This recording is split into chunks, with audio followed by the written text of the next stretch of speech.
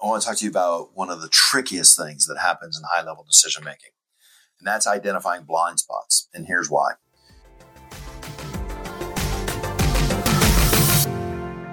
When you develop a very successful decision-making framework within your organization, we develop a lot of defenses around that. Those defenses are trying to protect the efficiency of the operation, protect the success, keep a good thing going as long as possible.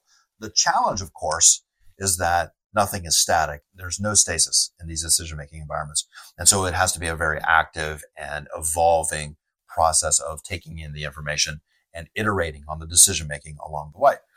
I'm going to tell you a story and set this up in a moment, but I'll also tell you that I've been stung by it myself. And there's no lesson that sticks harder than when you've been burned by your own mistake, when you've taken the loss, when you've taken the W, and then you have an opportunity to reflect upon it and learn from that. And so the trick here is, how do we get the learnings instilled, and how do we integrate an understanding of the potential problems of blind spots into a high-level decision-making process well in advance of taking the loss? Here's the story. It's about Joe Cassano, who was the CEO of AIG Financial Products. Very successful executive, had taken over the hedge fund, which was a subsidiary of AIG, the global financial behemoth.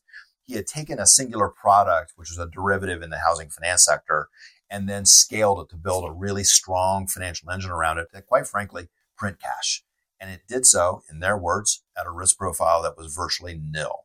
He had a good thing going. It would be his platform for creating significant personal wealth. He was generating significant value for AIG. Quite frankly, it could have been even his platform for becoming ultimately the CEO of AIG. He would be a dark horse, but this was his pathway to potentially achieving that, which for a hardscrabble kid from Brooklyn, who was a tough negotiator, sometimes even a bully, to rise up to that level and be able to compete was very attractive. Several things happened. The market began to shift within 2005. Industry commentators were saying this is a changed market. Things are moving around. We know after the fact that some of the competitors in the space were already starting to lighten their balance sheets of more risky profiles or assets in this class, and very much cognizant of what was about to come. Joe did not. Joe fought them. Joe even quelled dissent within his organization. There are several red flags, or at least yellow flags, that we want to raise about the decision-making process. These are the sorts of things that you need to integrate into your own decision-making process, which include tampering down unduly internal dissent. You have to be able to listen to the dissent, understand the positions, take what is most valuable, and then be able to work through it. What Joe did was ignore the internal commentators, including specifically a very well-respected financial executive, Gene Park, who was saying, we need to start offloading positions here.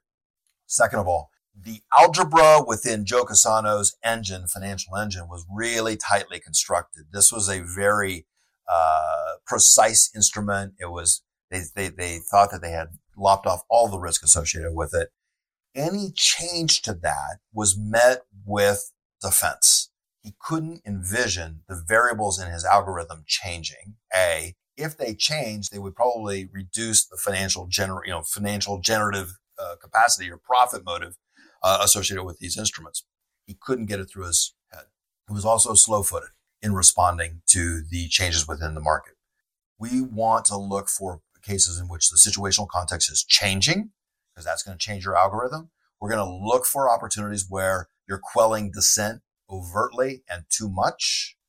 We're going to look for opportunities where you are not able to update the algebra of your decision-making and how you process the variables internally. Those are the tips that we may have a problem associated with it.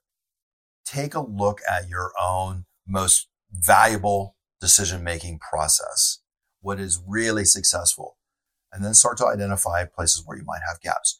Look for ways in which the market or the external environment is changing. Look for ways that you're not processing your internal dissent.